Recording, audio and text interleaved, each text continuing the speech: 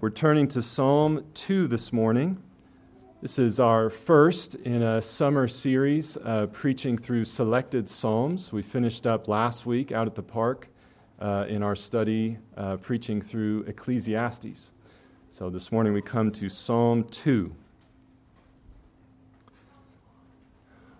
Why did the nations rage and the peoples plot in vain? The kings of the earth set themselves, and the rulers take counsel together against the Lord and against his anointed, saying, "Let us burst their bonds apart and cast away their cords from us." He who sits in the heavens laughs. The Lord holds them in derision. Then he will speak to them in his wrath and terrify them in his fury, saying, "As for me, I have set my king on Zion, my holy hill. I will tell of the decree. The Lord said to me, 'You are my son. Today I have begotten you. Ask of me, and I will make the nations your heritage, and the ends of the earth your possession. You shall break them with a rod of iron and dash them in pieces like a potter's vessel.' Now therefore, O kings, be wise. Be warned, O rulers of the earth. Serve the Lord with fear and rejoice with trembling. Kiss the Son, lest he be angry and you perish in the way. For his wrath is quickly kindled. Blessed are all who take refuge in him." This is the word of the Lord. Thanks be to God. Amen. You can go ahead and have a seat. Please bow your head and let's pray together. Almighty, gracious Father, since our whole salvation depends on our true understanding of your holy word, grant that our hearts, freed from worldly affairs, may hear and understand your holy word with all diligence and faith, so that we may rightly discern your gracious will, cherish it, and live by it with all earnestness, to your praise and your honor, through our Lord Jesus Christ. Amen. In transparency, it has been said that my height is a little different than the other elders. So today, when they offered me the actual podium, the setup crew, in their humor, did ask if I needed a step stool. I did decline, so I hope you can see me okay. In August 1944, 1 million Russian troops invaded Romania and installed a communist government. Now, like the government of the Soviet Union, it was a brutal dictatorship, jailing and murdering tens of thousands of innocent people. Raging against God and hoping to control and eventually wipe out Christianity, the communists confiscated church property and forbade pastors to work without a license from the government. Under these conditions, Pastor Richard Wurmbrand was first arrested for preaching the gospel and distributing Bibles in 1948.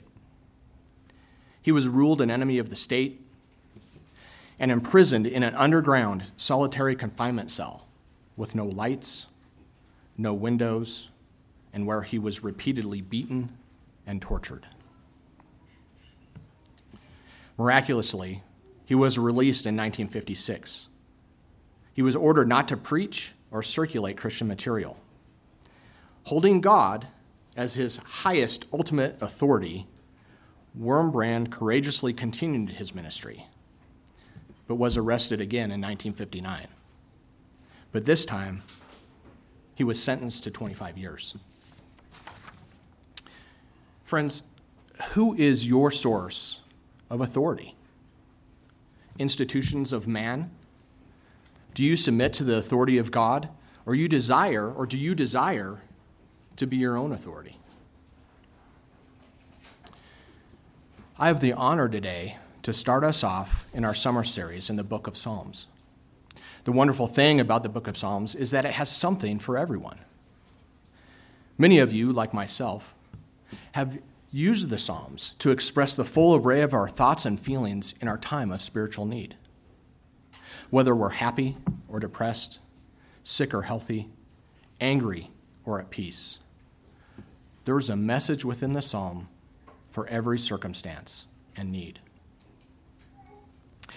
The Psalms were written throughout the entire period of the Old Testament, So the theology of the Psalms represents diverse theological themes as large as the Old Testament itself. And reformer Martin Luther called the Psalms a little Bible and a summary of the Old Testament. Psalms gives us one of the most complete and comprehensive revelations of the character of God in the entire Bible.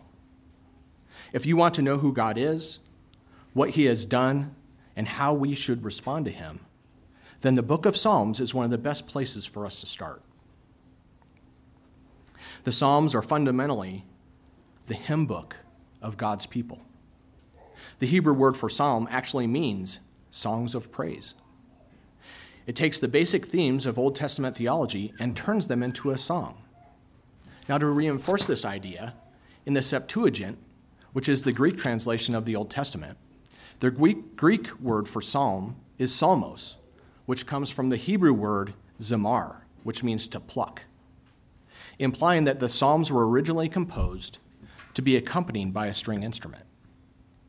And to further this idea even more, in the New Testament, we see in passages like Ephesians 5:19, where we are told to address one another in psalms, hymns, and spiritual songs, singing and making melody in your heart to the Lord.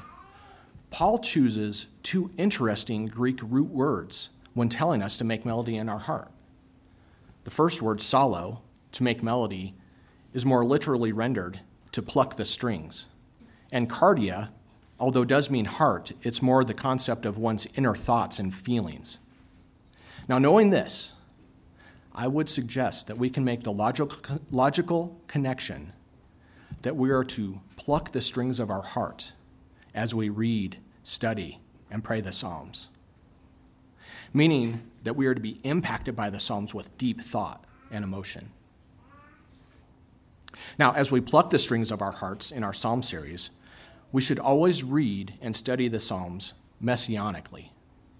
Christ said in Luke 24, "Everything written about me in the law of Moses and the prophets and the Psalms must be fulfilled." The Old Testament, including the Psalms, looked forward to Christ's coming, and Christians throughout history instinctively knew to read the Psalm as if they had ultimately to do with Christ.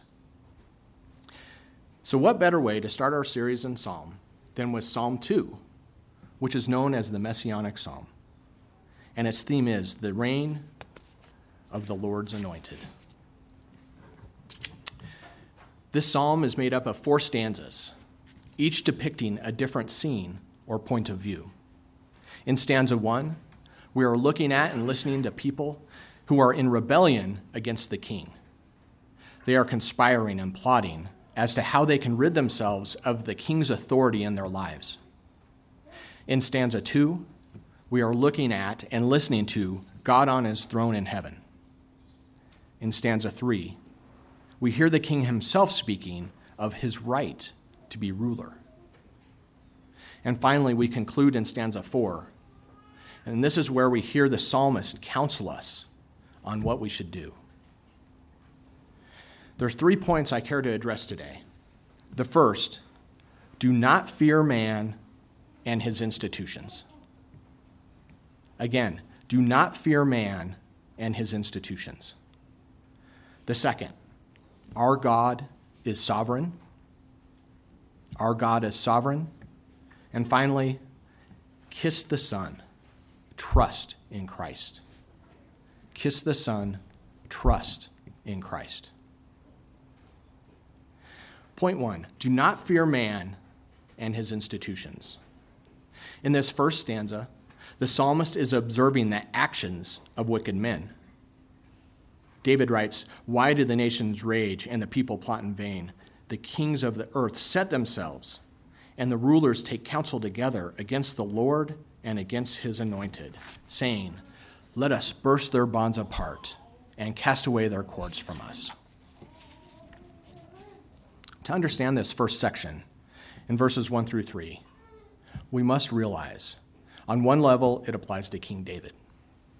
The schemes of these rulers against the Lord and his anointed are rooted in a time in David's reign when some of his vassal nations sought to rebel. We're seeing this out of 2 Samuel 10, with the Ammonites and Syrians. So on one level, Psalm 2, 1 through 3 refers to those rebel kings and their attempt to shake off David's rule over them. But it's also obvious that the psalm goes far beyond David's experience. It's ultimately fulfilled in God's anointed one of verse 2. Now, writing under the inspiration of the Holy Spirit, David wrote this psalm not only about himself, but in a deeper and much more complete way about the Messiah, Jesus. Just as these kings rebelled against King David, so all men and nations rebel against King Jesus. David starts with, why do the nations rage? David's asking a rhetorical question. Why? Why do people rebel against God and his decree? The question comes across as incredulous, almost as if the psalmist can't believe mankind can be so foolish.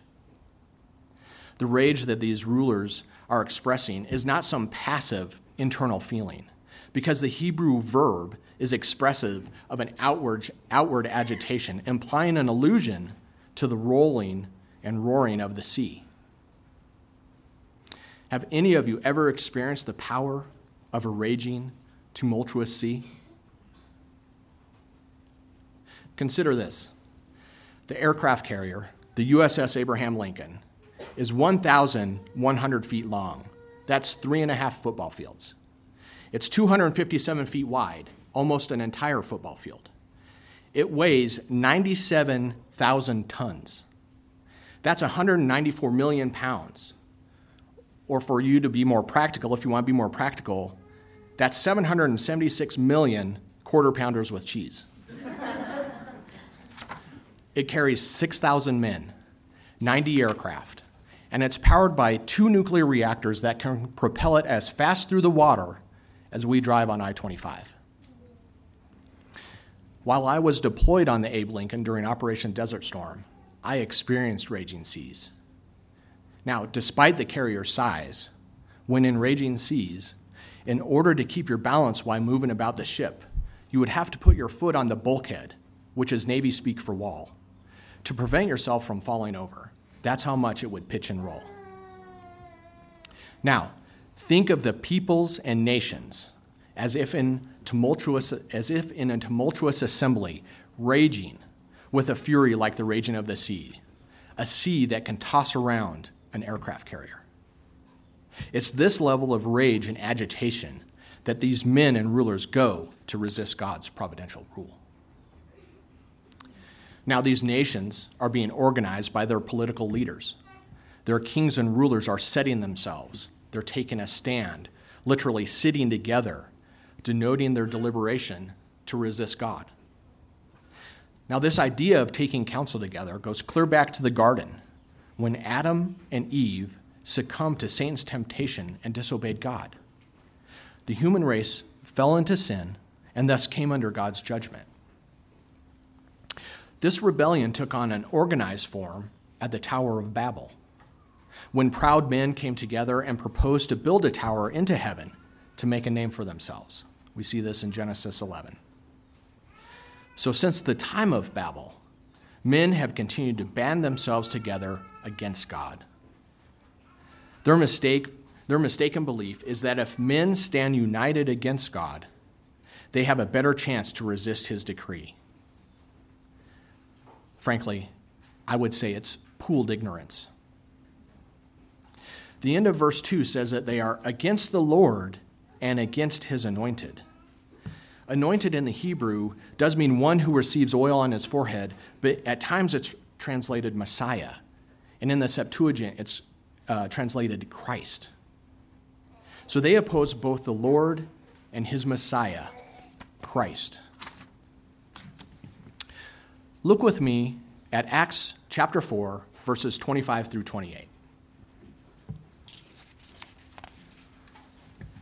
This was written roughly 900 years after Psalm 2. And the Apostle Peter, writing with the same divine authority as David, quotes Psalm 2, telling us Jesus is that anointed one, the King.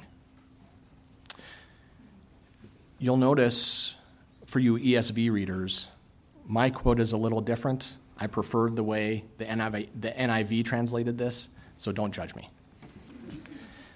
Acts 4:25 through 28. You spoke by the Holy Spirit through the mouths of your servant, our father David. Why do the nations rage and the people plot in vain? The kings of the earth take their stand, and the rulers gather together against the Lord and against his anointed one. Indeed, Herod and Pontius Pilate met together with the Gentiles and the people of Israel in this city to conspire against your holy servant Jesus, whom you anointed. They did what your power and will had decided beforehand should happen. Again, they conspired against your holy servant Jesus, whom you anointed. With this in mind, we can now see this psalm is not historically bound to just David's day, but it's applicable to all ages, including our own. Using 9th century BC language, this psalm is describing with complete accuracy the world in which we live today. Nations, people, kings, and rulers, they take their stand against God the Father and his Son, Lord Jesus. They say, let us get rid of God's rule over our lives. Mankind, naturally, we want to be our own source of authority. A famous example of trying to rid the world of the Lord and his Messiah was the Roman Emperor Diocletian. He reigned from AD 284 to 305 and was such a determined enemy of Christ and his people that he persecuted the church mercilessly, desiring to wipe the church off the face of the earth. Now, so confident that he had defeated Christianity, Diocletian set up 2 monuments on the frontier of his empire with these inscriptions.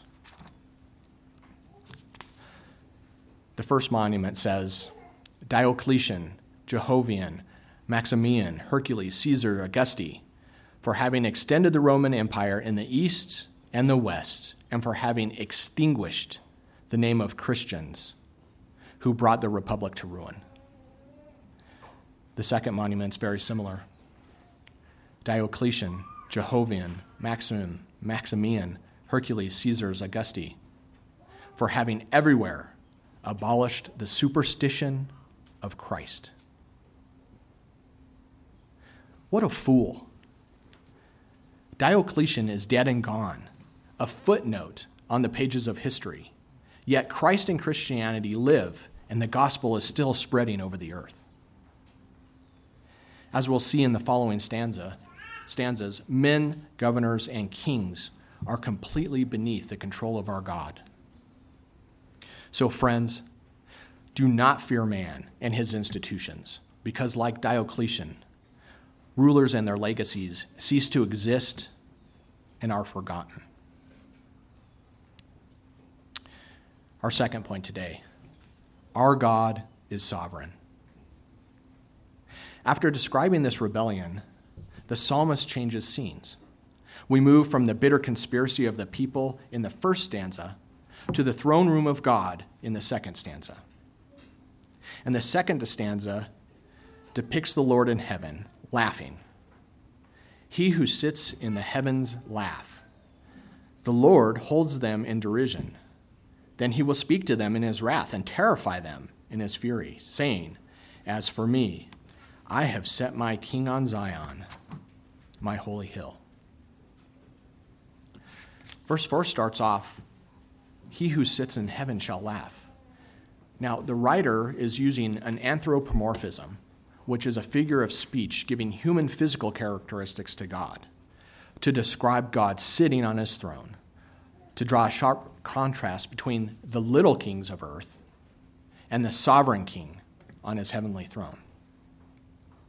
God isn't pacing back and forth in the throne room of heaven, wondering what he should do next. God sits in perfect peace and assurance. The sovereign is not threatened by man's rebellion. He is not made nervous by man's scheming or plotting. God is not troubled by their anger. God does not fear our wrath. Listen to the words of theologian James Montgomery Boyce. God does not tremble. He does not hide behind a vast celestial rampart counting the enemy and calculating whether or not he has sufficient force to counter this new challenge to his kingdom, he does not even rise from where he is sitting. He simply laughs at these great imbeciles. Verse 4 goes on to say, the Lord shall hold them in derision. The word derision means to mock, to scoff, or to ridicule. Now, we might bristle a little bit at the notion of God mocking or ridiculing anyone. But this is holy, supreme contempt. The earthly ruler's vain rage excites God's holy justice. Again, the earthly ruler's rage is exciting God's holy justice. And remember, he is the Lord, the Hebrew Adonai, the sovereign. And what does this sovereign do? He speaks to them in his wrath and terrifies them in his fury. I wrestled over this verse for 2 weeks. It's complicated in its structure and wording because it's all about the demise of these small rulers. If we break the Hebrew down into more literal definitions, just taking the Hebrew word itself and just giving us what it defines as, the word speak is more defined as to communicate in a forceful, destructive sense. Not as I'm speaking up here today, but with authority, with the intent to destroy. Terrify is more literally rendered cause to tremble inwardly to the core of the person. And fury is the Lord's fierce, burning anger. So God is speaking forcefully, destructively, to cause these men to tremble in their innermost being from his fierce, burning anger. God's righteous indignation and contempt is roused. For God to speak is for him to act. For what he resolves, he will do. That is affirmed throughout Scripture. Psalm 33:9. For he spoke and it came to be. He commanded and it stood firm. What is he telling them? He says, I have set my king on my holy hill of Zion. God wants defiant mankind to know that he has established a king, his king. The defiant men in view in the psalm are kings and rulers, and God especially wants them to know there's a king greater than they are. God's king is set, meaning the anointed one is firmly placed. It's giving the allusion in the Hebrew to the casting of an image in a mold that's solidified, meaning it is done. Now we transition into the third stanza, where the king himself is speaking of his right to be ruler. I will tell of the decree, the Lord said to me. You are my son. Today I have begotten you. Ask of me, and I will make the nations your heritage, and the ends of the earth your possession. You shall break them with a rod of iron, and dash them in pieces like a potter's vessel. Again, verse 7 is indicating that the Lord's anointed himself is speaking.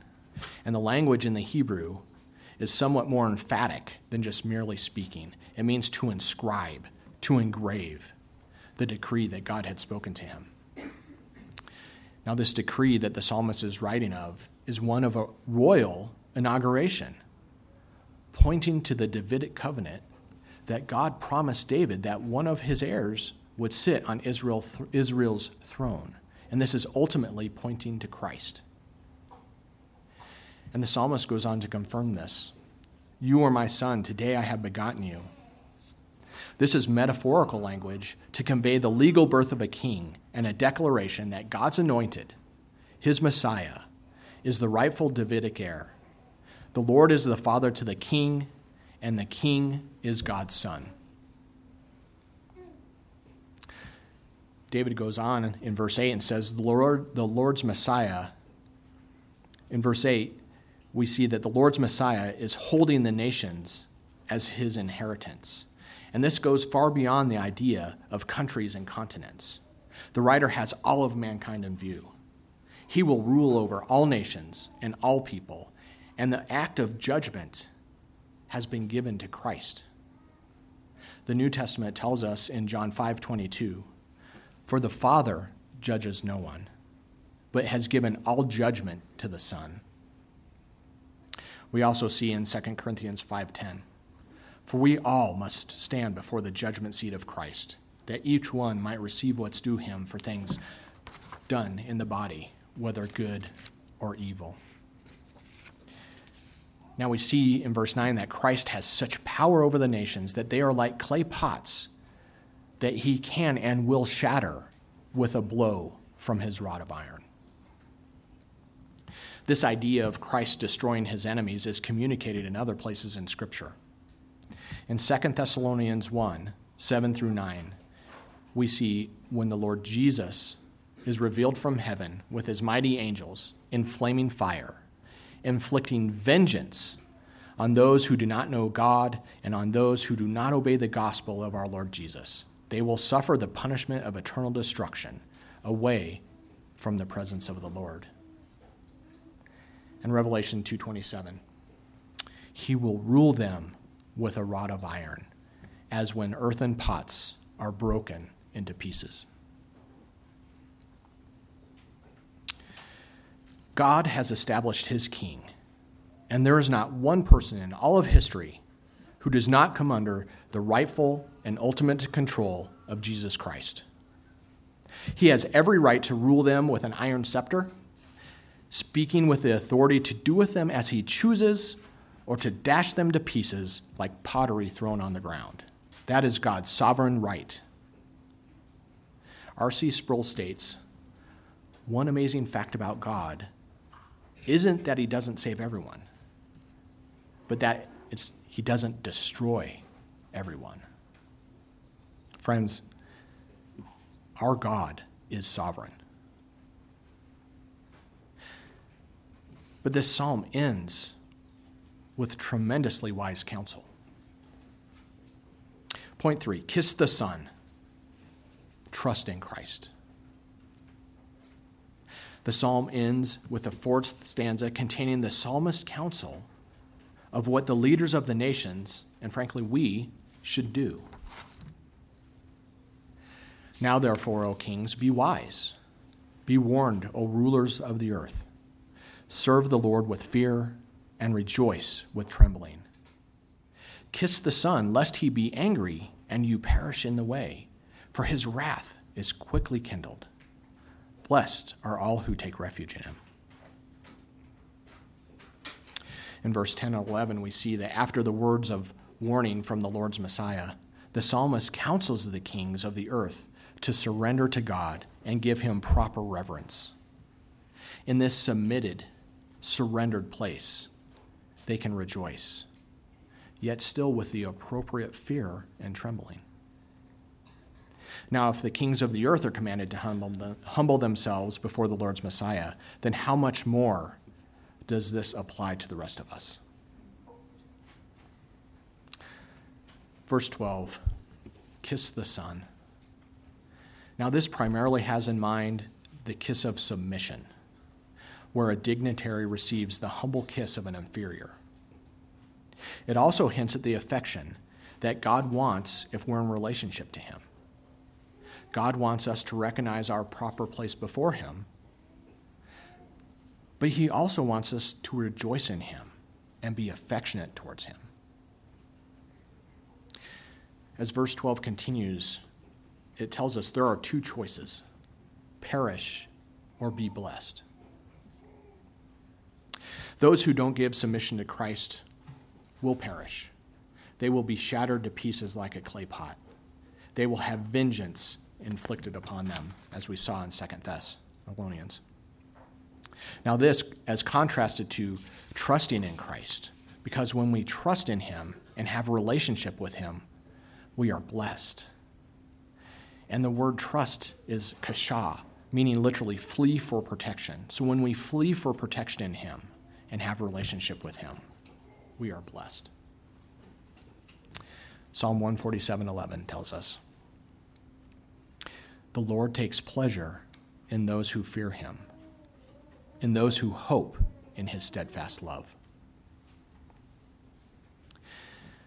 Jesus, the Anointed One, the Messiah, God's Son, the King, died on the cross to take away the wrath of God that should have been poured out on us in our sin. If we kiss the Son, if we trust in Christ, Christ tells us we cross over from death to life and will not be condemned. Hear the words of Christ in John 5:24. Truly, truly, I say to you, whoever hears my words and believes him who sent me has eternal life. He does not come into judgment, but has passed from death to life. We learn such great lessons from history. And as we come to a close, I think we can find encouragement in Pastor Wurmbrand's story. By God's sovereignty, Pastor Wurmbrand did not spend 25 years in prison. In 1964, 2 Christian groups paid $10,000 as a ransom to the communist government to bring Wurmbrand and his family out of Romania. They fled to the United States, and once here, they started Voice of the Martyrs, a ministry to persecuted Christians throughout the world. A piece of irony that shows the foolishness of man. The communist government in Romania collapsed in 1989, forgotten like Diocletian. But Richard Wurmbrand and his wife Sabina returned to Romania to set up a Christian library and print shop to publish and circulate Christian teaching material. The new government offered a storage warehouse where they could store the material, and it turned out to be in the former prison cell in which Richard had spent his first 3 years in confinement and was tortured. God chose this place of sorrow to vindicate himself and his mission. Again, friends, who is your source of authority? For all those who do trust in Christ, this psalm offers a world of comfort and consolation because it delights in God's sovereignty and his sure and certain promise to his Son, the King Jesus. It's that perspective that gives life, and it's that perspective that gives us the courage to keep going on. So no matter what's happening in your life, your God is in charge, and he has made a promise that Jesus has fulfilled and that you can rely on. Jesus is risen. God has declared him king. Nothing can thwart his rule, and nothing can thwart his purposes of grace. Our Jesus reigns and shall reign. Please pray with me.